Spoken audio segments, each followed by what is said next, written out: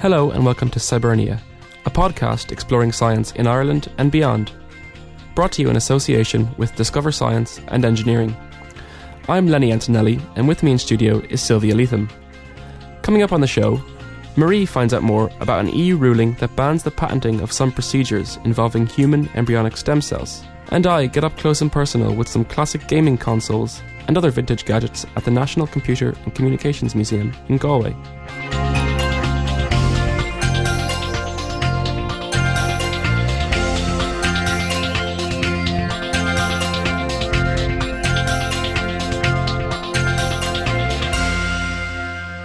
First up on the show, a new European Court of Justice ruling has banned the patenting of some procedures that use human embryonic stem cells. Marie spoke to Stephen Sullivan, director of the Irish Stem Cell Foundation, to find out about the implications of the ban. Stephen, on October 18th, the European Court of Justice ruled that procedures involving human embryonic stem cells cannot be patented.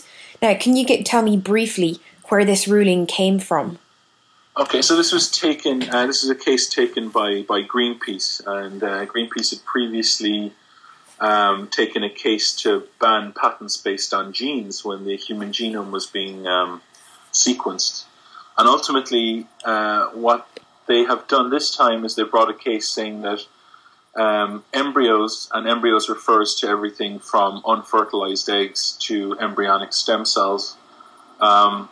You cannot patent those cells in the context of, a treatment.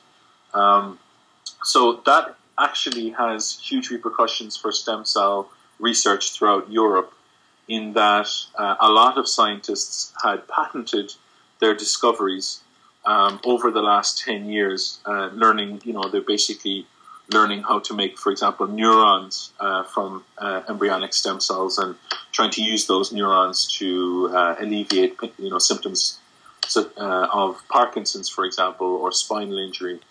So, in essence, what this does is it introduces a further complication to doing stem cell research in Europe. And the full effect of the ruling won't be known for some time, but it's true to say that I think the researchers are of the opinion that this actually makes stem cell research less attractive to do in Europe as opposed to Asia or America. And, it's kind of, a lot of researchers are quite, angry at this decision and what it potentially will do to stem cell research in Europe, because Europe also has this problem of stem cell tourism. And this is where, patients with degenerative diseases or, very, very serious diseases, they're being targeted through the internet by so-called scam clinics, basically, where, the website will tell them that they can come and get stem cells for their diabetes, or they can come and get stem cells for their MS, or their cystic fibrosis, or their Parkinson's, or their Huntington's, or whatever. Is it possible that this ruling will actually mean that stem cell tourism is going to be on the increase then? Well, I think it's already started, because what you're finding on the patient website, on the scam clinic websites now, are basically the clinics are saying, well, do you really want to wait around for a clinical trial to validate, your treatment in this kind of context where, the scientists have to go through all this paperwork and, they're basically playing off the idea that there's a treatment there already. And ultimately, clinical trials are there for a very good reason in the West, because something can look promising at the beginning when you're moving out of the lab. Like, say, for example, thalidomide looked like a great wonder drug for stopping morning sickness in women. But then, as we all know, that was given to large numbers of women, and there were side effects that weren't initially seen in the first patients that received the treatment. You had all these, deformed babies being born to these poor pregnant women. Now, so is there a way around this? So it does sound quite alarming that there's several different future scenarios that could arise out of this ruling. Is there a way that researchers in Europe can continue to do good stem cell research? Well, this ultimately that question is best answered by the patent lawyers in conjunction with the researchers. So we've been talking to patent lawyers within the foundation here, and there is apparently some leeway. Instead of actually patenting the cells that you generate in the lab, rather you patent the technique by which you coax the stem cells to become different cell types. But the question then is, if it's slightly more complicated in Europe to do this kind of work, to what degree will funding and investment move to other countries? And that's a very, very serious question at the moment, because obviously, research funding is a drier pool than it would normally be. So, we're still trying to work that out. But, if you're reading the articles in Nature and Science, there's certainly a large number of, top quality European researchers saying that this is not a good thing for European science. And do you see a time when this ruling might be reversed as stem cell research progresses and perhaps bioethical issues get ironed out? I don't know. I honestly don't know.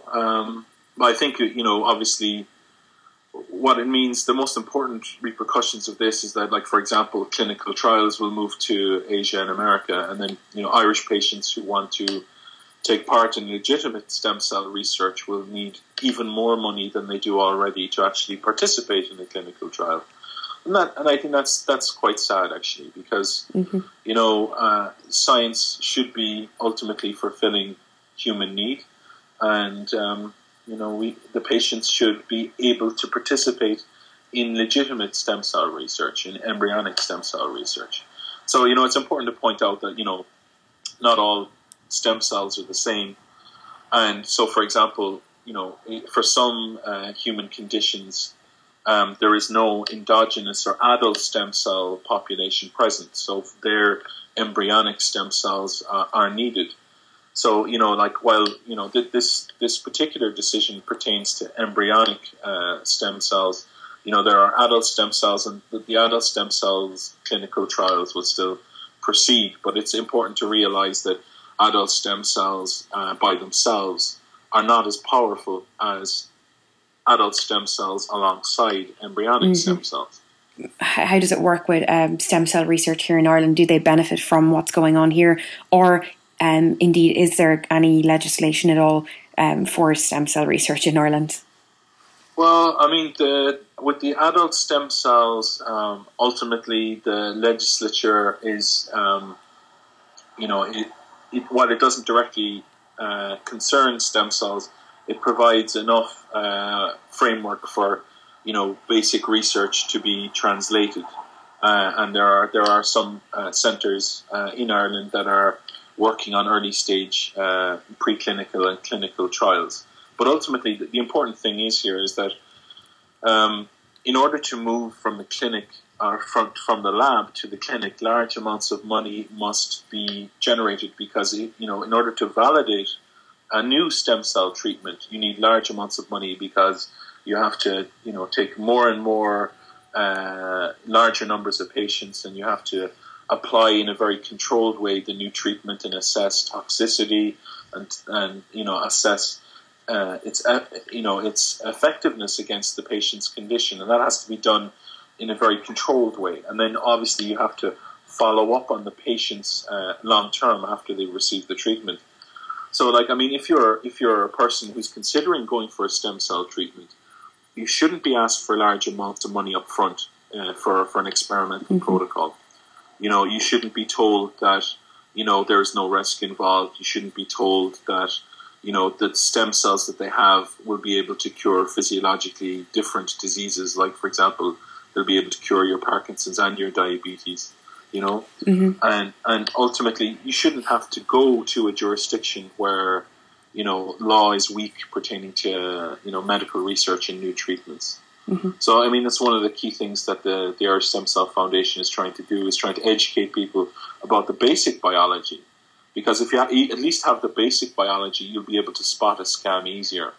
And one of the other things that we're doing is we're asking, the Department of Education to put 1 or 2 pages of basic stem cell biology on in the Leaving Cert and in the Junior Cert, or whatever its new equivalent is now.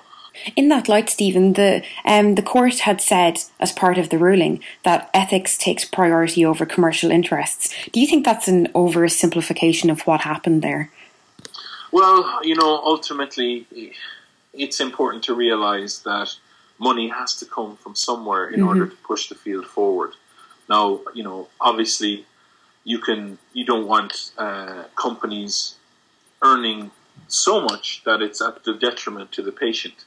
But at the same time, then, an outright ban in this way, it doesn't help either. I mean, there has to be a balance struck between, what the research can produce and what can be translated from the research, and ultimately what the patient's needs are. Because, if you're to be looking at this economically, there's a lot of human need out there to find new cures and treatments for a range of human diseases, and stem cell research offers tools by which that can be done.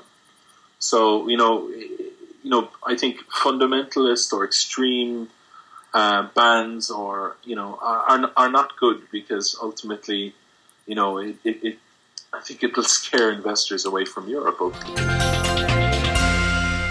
For more information on stem cell research in Ireland, visit irishstemcellfoundation.org or follow the group on Twitter at irishstemcell. Now, what can kids learn about modern-day computer programming skills from vintage games like Pac-Man and Space Invaders? I found out recently when I visited the new National Computer and Communications Museum in Galway and spoke to its curator, Brendan Smith. Been hearing some strange noises here. We're over at the retro gaming exhibit. Tell us about this. Now, we had a fantastic retro gaming night here on Friday night, and every month we have retro gaming. So we have the great arcade machines and consoles of the 70s and early 80s playing Space Invaders, playing Pac-Man, playing Asteroids, and some of the makes are Atari, Nintendo. What do we have here now? Sega. And I always tell young people, playing games is fantastically innovative, creative, if you can do the programming. So we bring children here, we let them play the games, and then we show them how those games are created, and then we tell them to create their own games. And in Galway today, and in Dublin, we are becoming a centre of gaming technology as one of the growth areas. Young people use Facebook, and a lot of the stuff they use now are the interactive games type of technology. So I believe it is essential that computer programming should become a life skill. It should be part of the school curriculum, which is not at the moment. But institutes like Derry, working with groups like the Galway Education Centre and Hewlett Packard, are starting to bring it into schools in the West Coast, and there's others doing it in like Lero down in Limerick, and others in Dublin, But it is a life skill. It's not being taught, which is wrong. And it has to be taught. Otherwise, we can never develop a knowledge-based economy if we don't teach our young people the skills. Teaching programming at third level is too late. Mathematics, it's too late. We need to get them to have those skills and awareness of maths and so on at a primary and post-primary level, and that's what we're doing. So the gaming is not an end in itself. It's a process of introduction to creativity in the area of IT.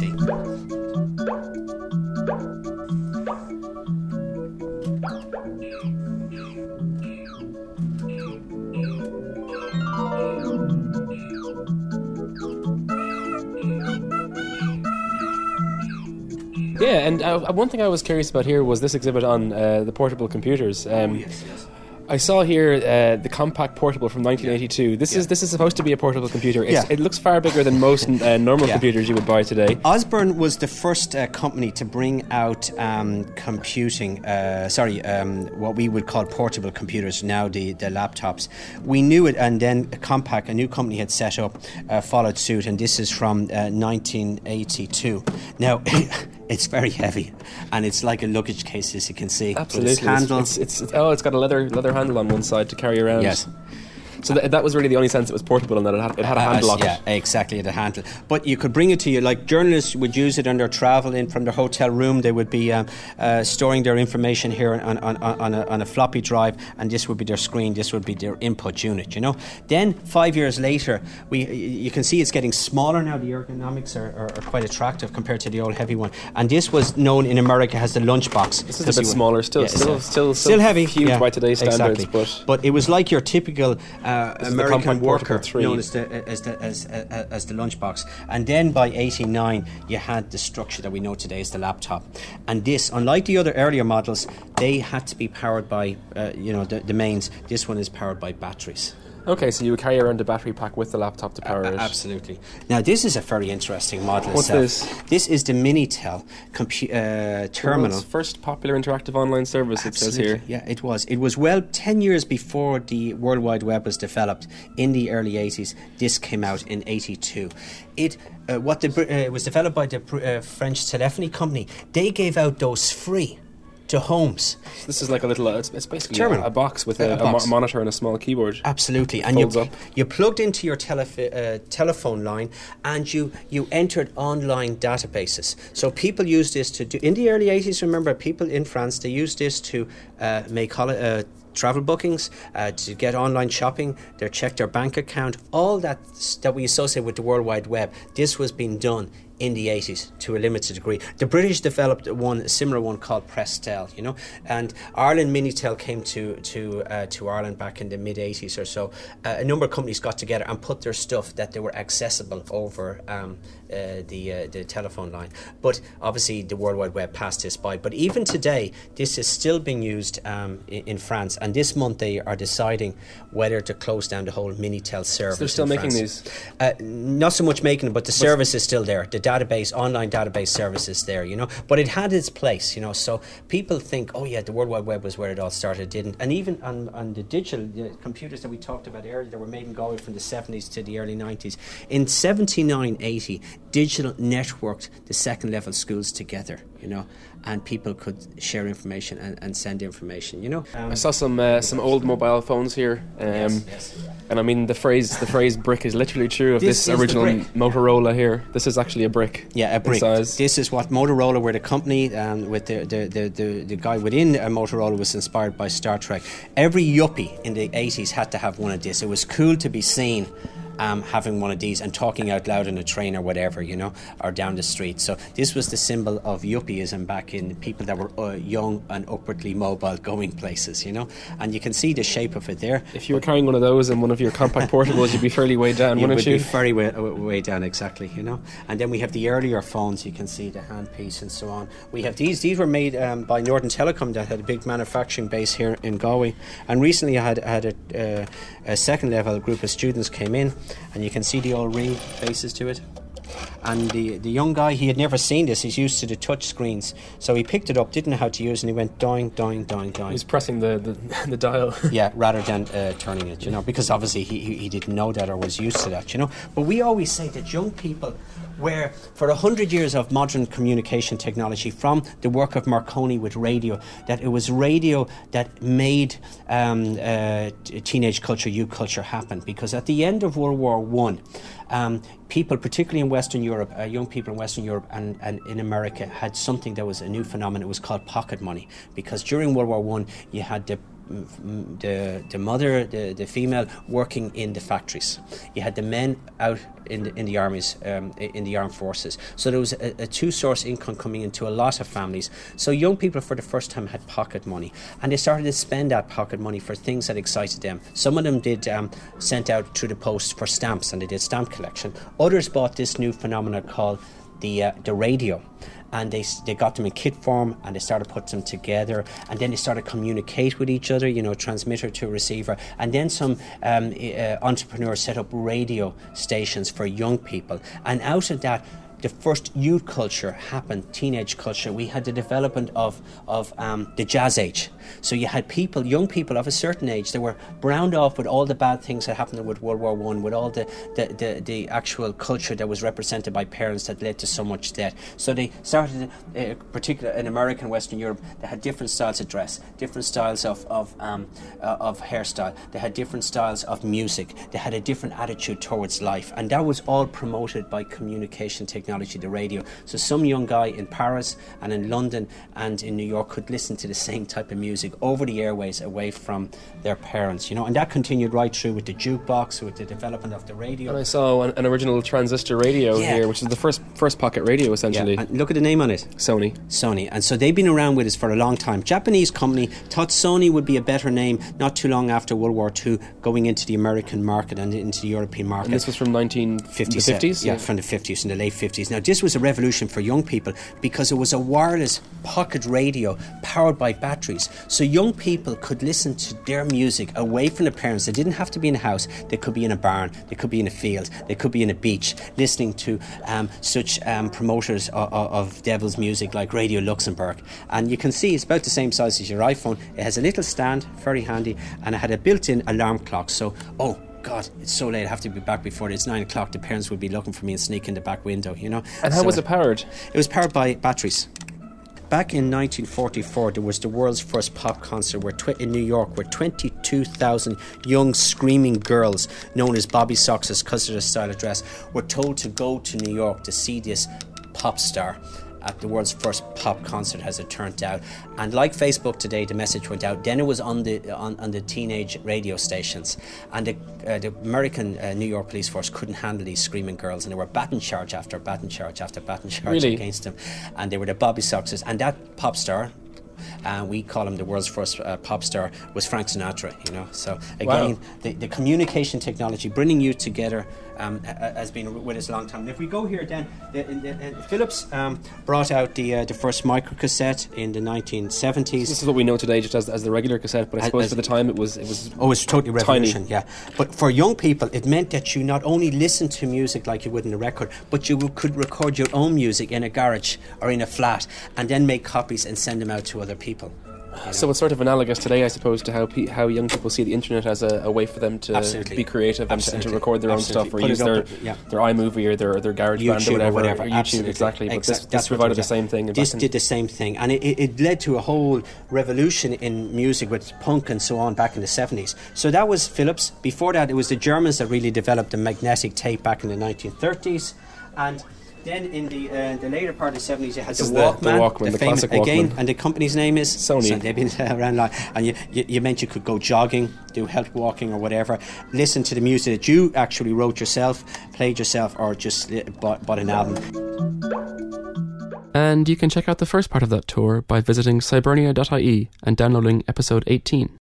Now we come to a new segment of the show called Origin Stories, where we ask people working in science to think back to what first sparked their interest in the subject. This week, Sylvia spoke to Professor John Boland, the head of Trinity College Nanoscience Research Institute, CRANN. So I'm talking to Professor John Boland, who's the head of the CRANN Research Institute. It's an SFI-funded research institute based in Trinity College, Dublin. And he's going to tell me very briefly about his career to date. So, John, how did you actually get interested in science in the first place? What were you like as a school student? Well, unfortunately, I was a very poor student. And in fact, it's all a complete accident. My whole career has been an accident.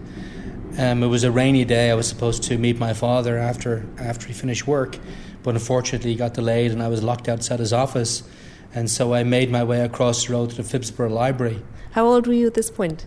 I was 15 at this point. I just finished my intercert, and so it wasn't clear what I was going to do, but it was the summer and it was raining, big surprise in Dublin, and so I went into the library and I was bumbling around and I found a chemistry book and I just checked it out. And basically that chemistry book changed my life because I read it over the summer, and it convinced me that what I was being taught actually made sense, though it was completely making no sense prior to the summer. So I decided I really like chemistry, and bizarrely enough then actually things like maths began to make sense, And then physics became interesting, and so I went from there. But had it not rained, I'm not sure where I'd be today. Can you remember the name of the book? Actually, I have the book.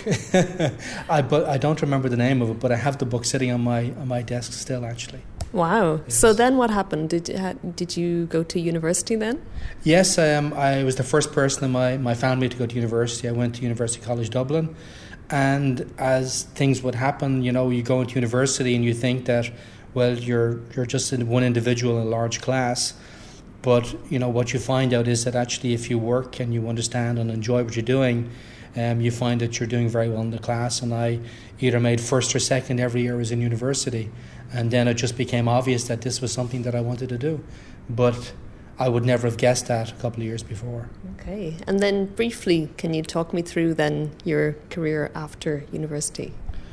Well, once again, it was a complete mix-up, because actually when I was in fourth year in university, I said I was going to do a PhD, I couldn't even fathom the notion of doing a PhD, but I met people as demonstrators who were teaching me in lab, and they were doing PhDs. So I thought, well, I'll take a crack at that. And then I decided that actually maybe I might look to do a PhD overseas. And so I applied to a lot of different universities in Canada and in the US. And actually what happened was, as often happens in Ireland, there was a mail strike. And unfortunately, I hadn't realised I was being accepted by lots of universities, but I was getting no mail. So one day, sitting in the library, I got a call from Caltech, which now is ranked the number one university in the world. It was always a very highly ranked university. And they asked me why I hadn't responded to their letters. And I said, well, I hadn't gotten any mail. And they explained that actually that they would like me to come to Caltech, but I hadn't done a particular exam. And I told them that I couldn't afford to do the exam, and that actually I only applied to them because they had no application fee. And as it turned out, they said, well, they would waive the exam if I'd come the next couple of months. So wow. That's how I ended up at Caltech. So. Okay. And from Caltech, how did you end up here at CRANN? In a nutshell? Well, that's even a longer story because actually I went from Caltech and then I left Caltech and I worked for IBM in research in Yorktown Heights for 10 years. And I left IBM and I worked as a chair professor at UNC in Chapel Hill in North Carolina for 8 years. And I was happily biding my time there, thinking I would stay there the rest of my career. But then Science Foundation Ireland appeared in the scene here, and they started offering very attractive grants for people to return back to Ireland. So I was lucky enough to get one of those grants, and I came back here, and the rest, as I say, is history. Now, that's almost it for this week's show, but we've just got time for Sylvia to tell us about some science events that are coming up. That's right. Trina compiled these for me handily. Thanks, Trina. So on Sunday, the 20th of November, there's a morning of bird watching for beginners at Dublin Zoo. You can learn about plumage and habitats, as well as how to spot the birds themselves. The event is free for zoo pass holders and children, or €10 for adults without passes. And for further information and bookings, email education@dublinzoo.ie. On Saturday, the 26th of November, Daniel Bradley will present a talk about the ancestral link between polar bears and the extinct Irish brown bear. And we actually had Dan Bradley on our show a while back talking about this subject. So if you go to Scibernia.ie and have a search around, you can listen back to that. Anyway, this lecture is free and begins at 12 p.m. in the Natural History Museum in Dublin. And for more details, you can visit museum.ie. Finally, on Wednesday the 30th of November, Christina Campbell will discuss the conservation of rare Irish mosses at the Botanic Gardens in Dublin. Many of these tiny plants grow in specialised and threatened habitats around Ireland. Meet at the Visitor Centre at 3 p.m. and see botanicgardens.ie for more information. Thanks for that, Sylvia. That's all for this week's show. You can find us online at Scibernia.ie, that's SCIBERNIA.ie, or you can download the latest episode from iTunes. We're also on Facebook.com/Scibernia and at Twitter.com/Scibernia, or you can email us at podcast@Scibernia.ie. Thanks to all our contributors this week. Thanks to our producer Gavin, thanks to Near FM, and thanks to you for listening.